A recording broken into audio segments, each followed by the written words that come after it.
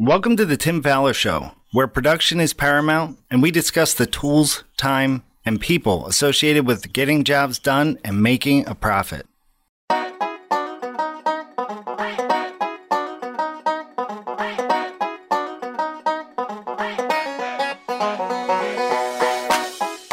On today's episode of the Tim Fowler Show, we will be talking about shifting from lead carpenter to project manager with the help of special guest Rob Moss of Sun Design Remodeling in Fairfax, Virginia.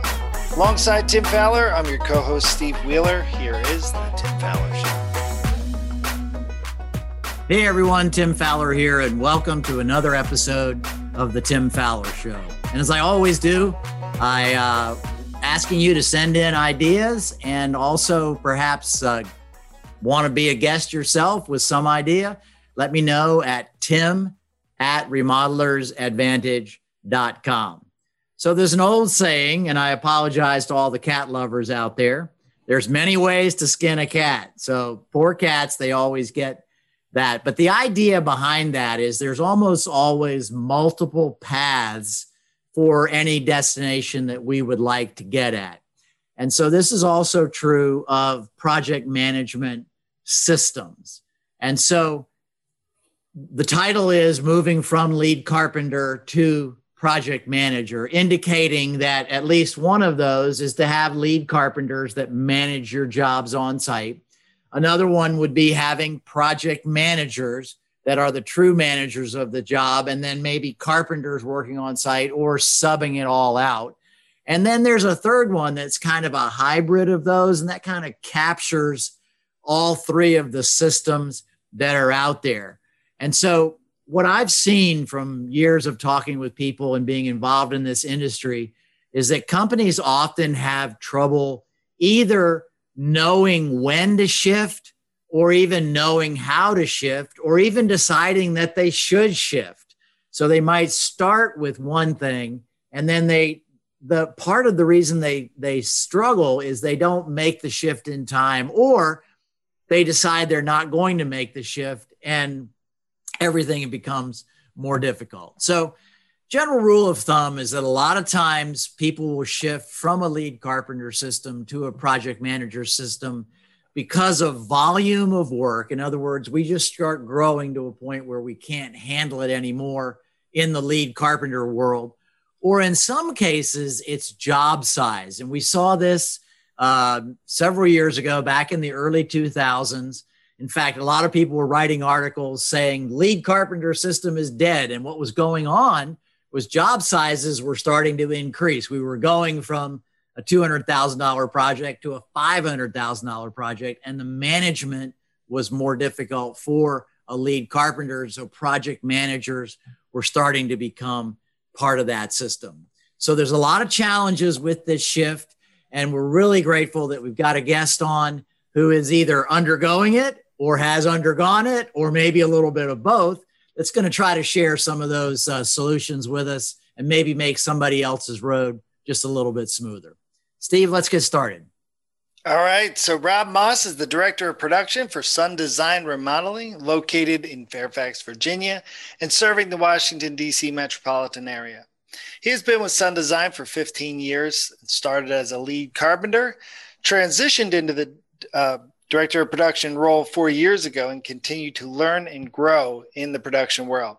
For the last 3 years, he has overseen the transition of the production department from a lead carpenter-based system to a project manager-based system that has allowed them to grow revenue per week numbers, ultimately impacting the bottom line.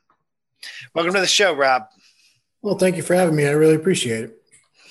All right. So give us a little bit about how Sun Design Remodel was functioning 3 years ago or before you started making this shift. What was the basic system that you had in place? We were a typical design build lead carpenter system. So we had 10 to 12 lead carpenters who would each run one job at a time, handling all aspects of that one individual job, including doing most of the carpentry work itself. All right. So you were the director of production when the shift started. Is that correct? Yes. Okay, so what made you guys start thinking about like, hey, maybe this isn't the right model for us and that we should start migrating to something else? The three main reasons were one was job size, like you were talking about. Like when you have a lead carpenter system doing a $500,000 job, the amount of work that gets done was not meeting our clients' needs. You know, why are there not 8 guys here working on my house right now? Why is there a guy and a helper sort of thing? Another big part of it was the job market. Finding a lead carpenter that met our needs was getting just harder and harder to do. Those resources were extremely hard to find, which meant the competition for them was really big. So moving away from that allowed us to be more flexible in how we got jobs produced. And the third was we were also seeing slippage in labor costs. Some of that, I think, was because of the job market. So now you've got a lead carpenter who can really great at installing cabinets, but when you ask him to frame a small addition, so we would see some real slippage in those areas. Whereas as we've moved more project manager, he has more choices on resources and also using trades to get, kind of finite costs on some level. Okay. So great. That's great synopsis of sort of the 3 things that drive this shift. So thank you for that. So currently, right now, do you have in-house staff as well as project managers, or is everything done by a trade contractor? We have a mix. Okay. Part of that is a transition. We didn't, kick people out the door who aren't, still performing well for us, right? I mean, if people are doing good, we want to keep them around, sort of thing. Right.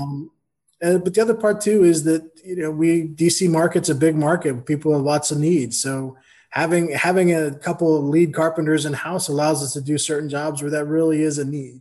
Because no one system meets all clients. So if you could have a little bit of flexibility there, that can help with the different clients we're working with. Yeah. So do you actually, if you're doing that, do you actually have the lead carpenter doing all the management and stuff, or are they working with a project manager? Well, we have a couple lead carpenters who are working with the more production manager level guy who checks in on his job once a week kind of thing. But the lead carpenter, is getting the rest of it done. Okay, cool. So it's actually that hybrid I was kind of talking about where you actually have some people doing the lead carpenter system but the bulk of the company is doing project manager. Correct. That's fair. Okay, cool. So 3 years ago, you decided to make this shift. You've got good reasons for it. What happens first? If a company is going to think about doing this, what do they need to be thinking about first in terms of making this shift? What were we thinking about first was how do we think about costing? How do we think about client relations, how does this impact the client? Because that's got to, every conversation we have on any level starts with how does this impact the client? Because without that, we're all in trouble, right? Yeah. And then we started looking through our process as is. This is what our process is right now. How will it change? How will it adapt? What things do we need to think about as we move through this? So a lot of people like the lead carpenter system because they feel like it develops or it breeds better client satisfaction. So when you were thinking about that, what was your thought process for saying, no, we can actually give the same client service with project manager? Our biggest thought on that piece of it was the rate of work. Lead carpenter's sick and they're 3 days down, or there's lead carpenter sometimes with the carpenter getting work done. Whereas we were thinking we would be going to clients on a $300,000, $400,000 job and saying, hey, instead of this taking 7 months, we're going to, 4.5 months. And that was our view of the major selling point for the client.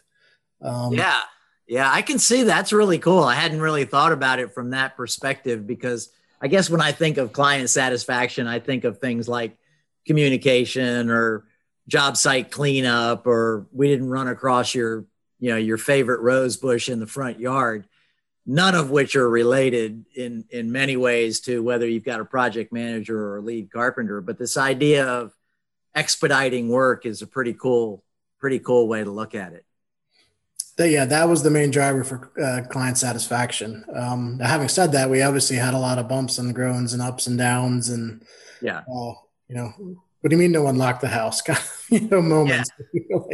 Yeah. How do you deal with that from this point going forward, sort of thing? Yeah, well, I'm sure it's been in development because you don't just shift gears and everything run exactly smoothly. You blow up a few motors along the way, I guess. So what about the costing? So have you seen a greater costing, or what was the transition in thinking about the costing and how that would be figured out? I think that's been one of the most interesting parts for me personally, is that metric. Like, what is our metric we look at on a regular basis? Historically, GP percentage. What is your GP percentage? That was kind of your driving financial number on just about everything. But now we look less at that and we look more at kind of gross profit dollars per week. How many gross profit dollars is this guy bringing in that goes to cover overhead and ultimately becomes net profit? Because if a GP on a $500,000 job at 35%, but producing, 20,000 a week in revenue, the amount of money going to the bottom line is bigger than a 40% GP on a $150,000 job producing $10,000 a week. Right. So it shifts your mentality from hey, what are the actual dollars this guy is bringing in on a regular basis, and also allows them to get on to the next job as soon as possible. So is this a function of a project manager being able to handle more volume, like they can manage $1 million or $1.5 million per year, versus a lead carpenter might only be able to produce X? Is it in the number of jobs, or is it in the volume of the dollars for those jobs? How does this really show itself to be beneficial? It's in the volume. So, a guy can handle, say 4 $150,000, $250,000 jobs at once, or 2 $600,000 jobs at once. But again, it's about the volume of work, the volume of GP dollars we're bringing in on a regular basis, which helps, again, keep hitting those overhead numbers we need to hit to help hit the net profit numbers. All right, cool. So if you don't mind sharing, what is your sort of benchmark for what a project manager can handle at this point? At this point right now, we're at about 1.8 to 2 million a year. Okay. All right. Everybody asks, everybody's asking those questions, like what should be the benchmarks. Now, everybody who's listening to the podcast needs to understand that Fairfax, Virginia is a pretty high income, pretty high dollar type of market. And so if you live in a more rural area, your numbers are going to be a little bit smaller than that. Probably almost nowhere except maybe LA or New York are they going to be bigger than that. It's a pretty good market. So you had been a lead carpenter with Sun Design before you stepped into the role you're in now. How did the existing staff, the lead carpenters that were there, feel about making this shift? I guess maybe the question that needs to come before that is, how did you roll this out to the company? Or was it more just like a slow, look what we're doing now kind of thing? We started talking about it pretty early on, and a lot of guys were a bit nervous. Like, they had a growth plan, and all of a sudden, what is my growth plan now, and how do I fit into the future of this company that I've built experience and time and energy and everything around that. So, from day one, we said, hey, we're not looking to get rid of anybody. Everybody in here has a job, as long as you perform, kind of standard sort of thing. But we're not looking to get rid of anybody. And then the opposite is actually true. We told them that, hey, we're going to have more project managers. So if right now you're a lead carpenter and you don't see a path forward, there's now a kind of a new path forward into project management, which, definitely some of the guys with a lot of experience who aren't, backs aren't feeling so good. The idea of, a couple of guys, they don't carry around their tools anymore, and they're pretty excited about their trucks being clean, things like that. So just, just because this one area is getting minimized in some way, the opportunities that growth creates is always, hey, you guys are first in line to reap some of these benefits. So, and we've had, I think 3 guys now in the last year who've moved up from lead carpenter to project manager, which, comes with pay raise, things like that. But comes with some stress level too, because when you're 3 clients versus 1 client sort of thing. Right. So they've handled it pretty well. They've succeeded. They have.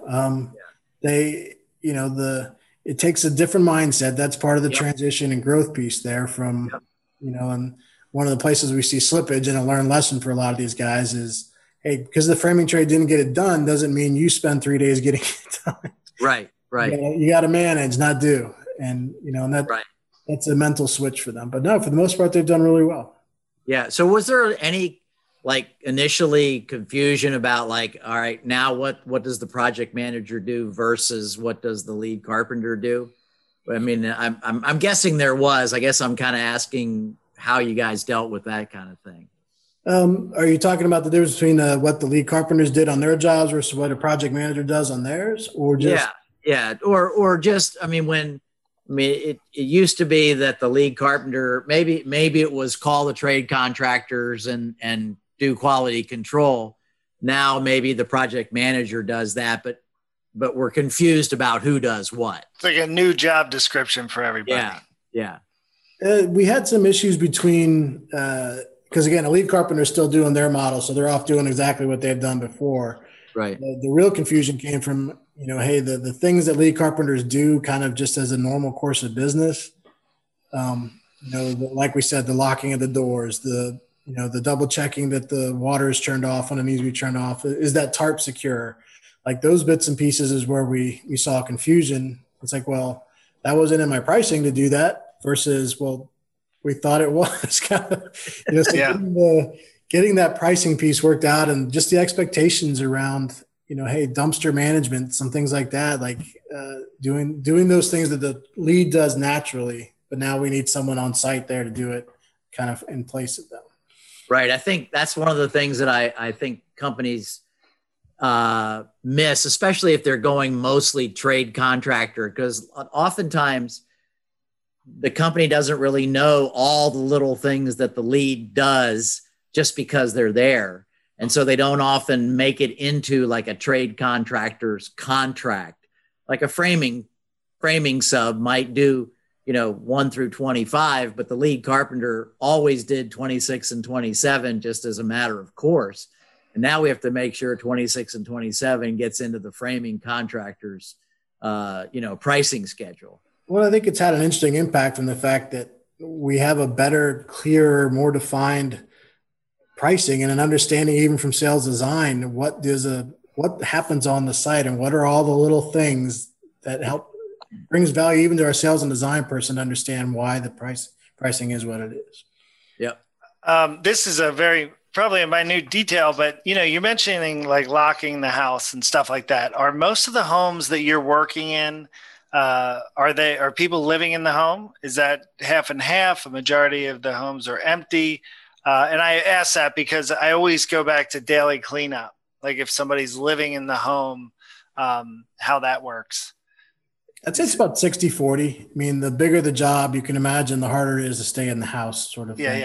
Yeah. But we still have plenty of clients living in homes, especially through the COVID time. It definitely ramped up that nervousness. We had, a very nice lady with a couple of kids living in the house and, just the energy around, her fears of what could happen over these last 4 months. Yeah. But the daily cleanup, that's definitely part of the, if you talk about lean, the J curve, the learning of what we expect of our trades and who's doing what. And even we've developed a position within our company too for, just kind of some weekly site cleanup, site prep material stuff, are our walls in place, are our dust protections in place, someone double checking those things just to stay on top of it.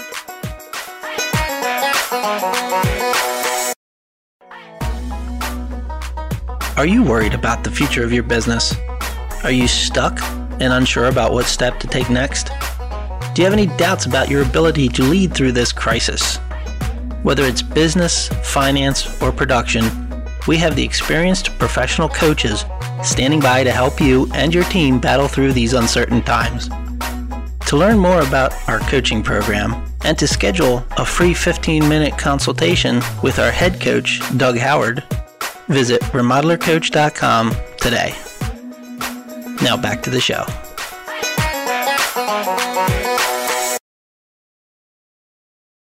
Yeah, so you just mentioned a minute ago about sales and design. It sounded like you said they maybe are doing a better package of information now because of all the little things that could be missed in there. My question was basically, has that upfront process changed much with the change from lead carpenter to project manager? Has there been a shift in how that gets handed off, for example, or documentation or something like that? The steps themselves haven't changed too much. Okay. It does require a certain accuracy of plans and more detail on plans, whereas, a lead carpenter is more capable of making on-site decisions and modifications and things like that, where your sub is like, hey, I do what the plans say. Right. But even then you develop that relationship. And that's one of the biggest things. If I was to emphasize anything in this, it's getting the right trades and the right relationships, and having the same targets there. Because once you have that, then a lot of those little things, if you're starting to point, hey, your job, my job, then you're going to have a bad relationship and not get where you need to get to, sort of thing. Yeah. So just real quickly, Rob, everybody's going to go like, all right, how do I do that? Maybe that's another podcast, but just from your experience, is it just trial and error, or is there something that you guys are doing that really develops that relationship with your trades so that they are basically part of your team? A little bit is trial and error. A lot of it is, it's almost like hiring an employee. You talk about culture, right? So when you're interviewing trades, we're talking about our culture, and then we're living into that culture. And most trades really appreciate our honesty, our upfrontness, our effort to make it about the client. And most trades get excited and get bought into that. And if they don't, that's fine. There's plenty of remodelers out there for them to go serve. Yeah, especially in that part of the world. So I do think about the culture, though. That's the key to it. And I guess maybe like hiring and everything. I mean, I think in general we focus way too much on, can you build this thing, or are you a good plumber, versus how you treat people and the culture of the company. But just give us a quick idea of how you interview for culture, or what you do for culture with a trade contractor. We go through a vetting process, obviously, of numbers and things like that. We check their references, and then we bring them in. They meet with our trade manager and me. They meet with the owner of the company. We go through our culture, all those aspects. We have a PowerPoint display and all the good stuff that helps see what it is. And then we also have them come in for other meetings, trainings we've done, not just for them, but for their guys. And we do pre-job debugs with them. So we can, we walk through the job site, all that stuff. So they have an understanding what it's going to take on this job to make this client happy. Because that's the emotional buying reasons. Great term. If they understand that, then they can work towards that. If they understand their two kids and the dog, and they can do those things, they can work towards that. Yeah, I think that is one of the biggest mistakes people have made, is they haven't gotten their trades to think in terms of their customer service. All they care about is, can you build something? And they don't really talk to trades about customer service and what that means from our perspective. Well, the hardest part there has been going from owner to their guys. Like usually the owner will get, yes, I get it, but it's getting their four guys that work under them to also get the same thing. And that takes some intentional training. So anything happen that you didn't expect to happen? Anything either positive or negative that you hadn't planned on happening in this transition that just kind of popped up and you said, that's interesting? Oh, geez. There's probably lots of those. I think the mental shift from lead carpenter project manager, that, one of the biggest shifts there is from, again, doing it myself versus what are my resources? What are the things I have available to me? Right. So now when I'm looking at a job problem, like as a lead carpenter, you look at a job problem, it's like, well, I got to put my hammer on and get to it quick. Whereas a project manager, I think this is really part of the biggest growth for these guys is there's all these resources out there that's available to solve that problem. So guys having that growth in themselves to start to think about all these problems from different angles and how they can attack it with different resources is really kind of a cool thing I think they've learned and appreciated. So do you think you're done with the transition, or is it still developing? Oh gosh, no. I mean, I think we're 3 years in. The first year was pretty rocky. Getting pricing worked out has been pretty rocky. But we're really starting to see the benefits now that, as we're getting all those things tightened up, we're seeing, prices have gone up, but slippage has gone down. So the ultimate, price to the client hopefully is going to end up being in the same place. And, right. And as we get the trades more and more in line with us, like the camaraderie that's coming out of that has been really cool. Like the trades coming to some of our events just to come and hang out. The expansion of our little world has been pretty exciting from that point of view. So, no, we are not done. Really, we'll never be done, but So we're going to wrap up a little bit here, but Steve, go ahead. Yeah. So when you look at, I guess this is going out to people that are listening to this and are, have mulled it over and looked at a potential shift from lead carpenter to project management. Do you feel you gave up anything by shifting from the lead carpenter system, or do you think it just was really tailor made for you and you found the right fit? I mean, is there something that people can expect in terms of giving up by shifting? The one thing we struggle with, and it's something our company holds up, is the idea of growth, and not growth of Sun Design, but growth of individuals. So finding the path for that 18-year-old kid to get from, walking in the door, willing to, dig a ditch to project manager. That's the pathway we've had to think about a little bit more specifically, because there's not as much lead carpenter, carpentry teaching moments happening on our job. So how do we get that 18-year-old kid with energy and passion kind of into that system to keep going?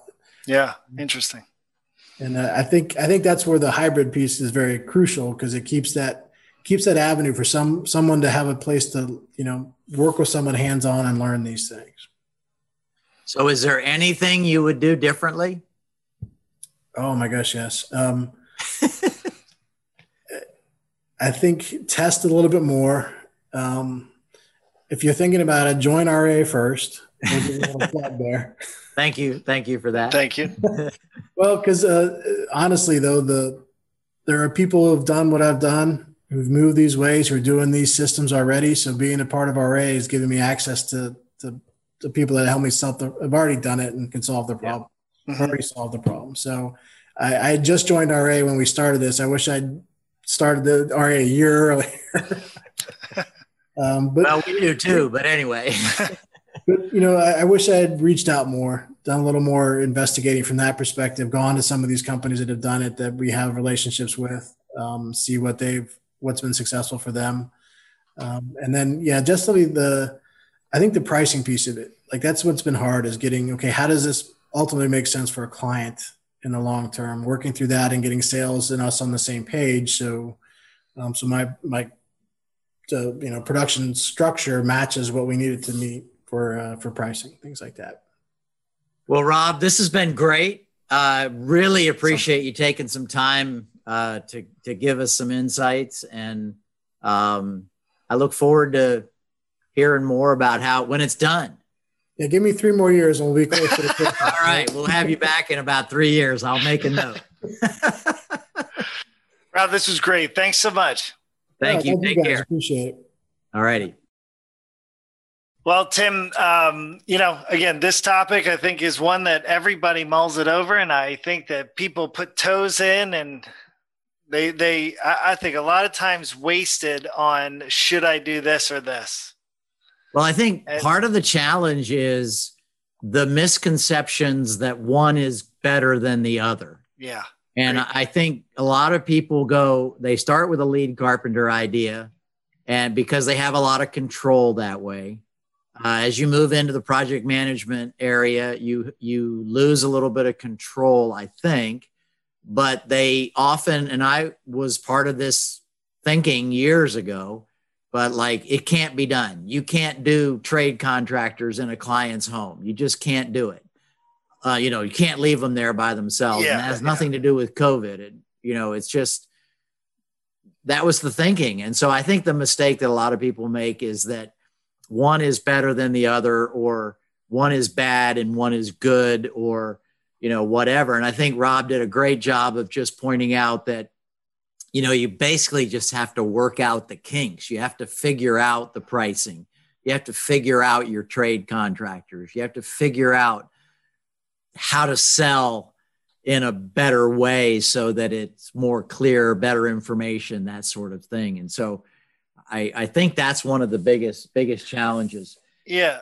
You mentioned in the beginning, he covered the three things that drive the shift. One of them being, he kind of saw the labor shortage, right. that would be slim. What were the other ones? Cause I thought he laid that out perfectly in terms of the things that came about to make them make the shift. Well, I think I can't honestly remember at this point. We have to go back and listen to the podcast. But I think the thing that's important was they had three things they wanted to solve.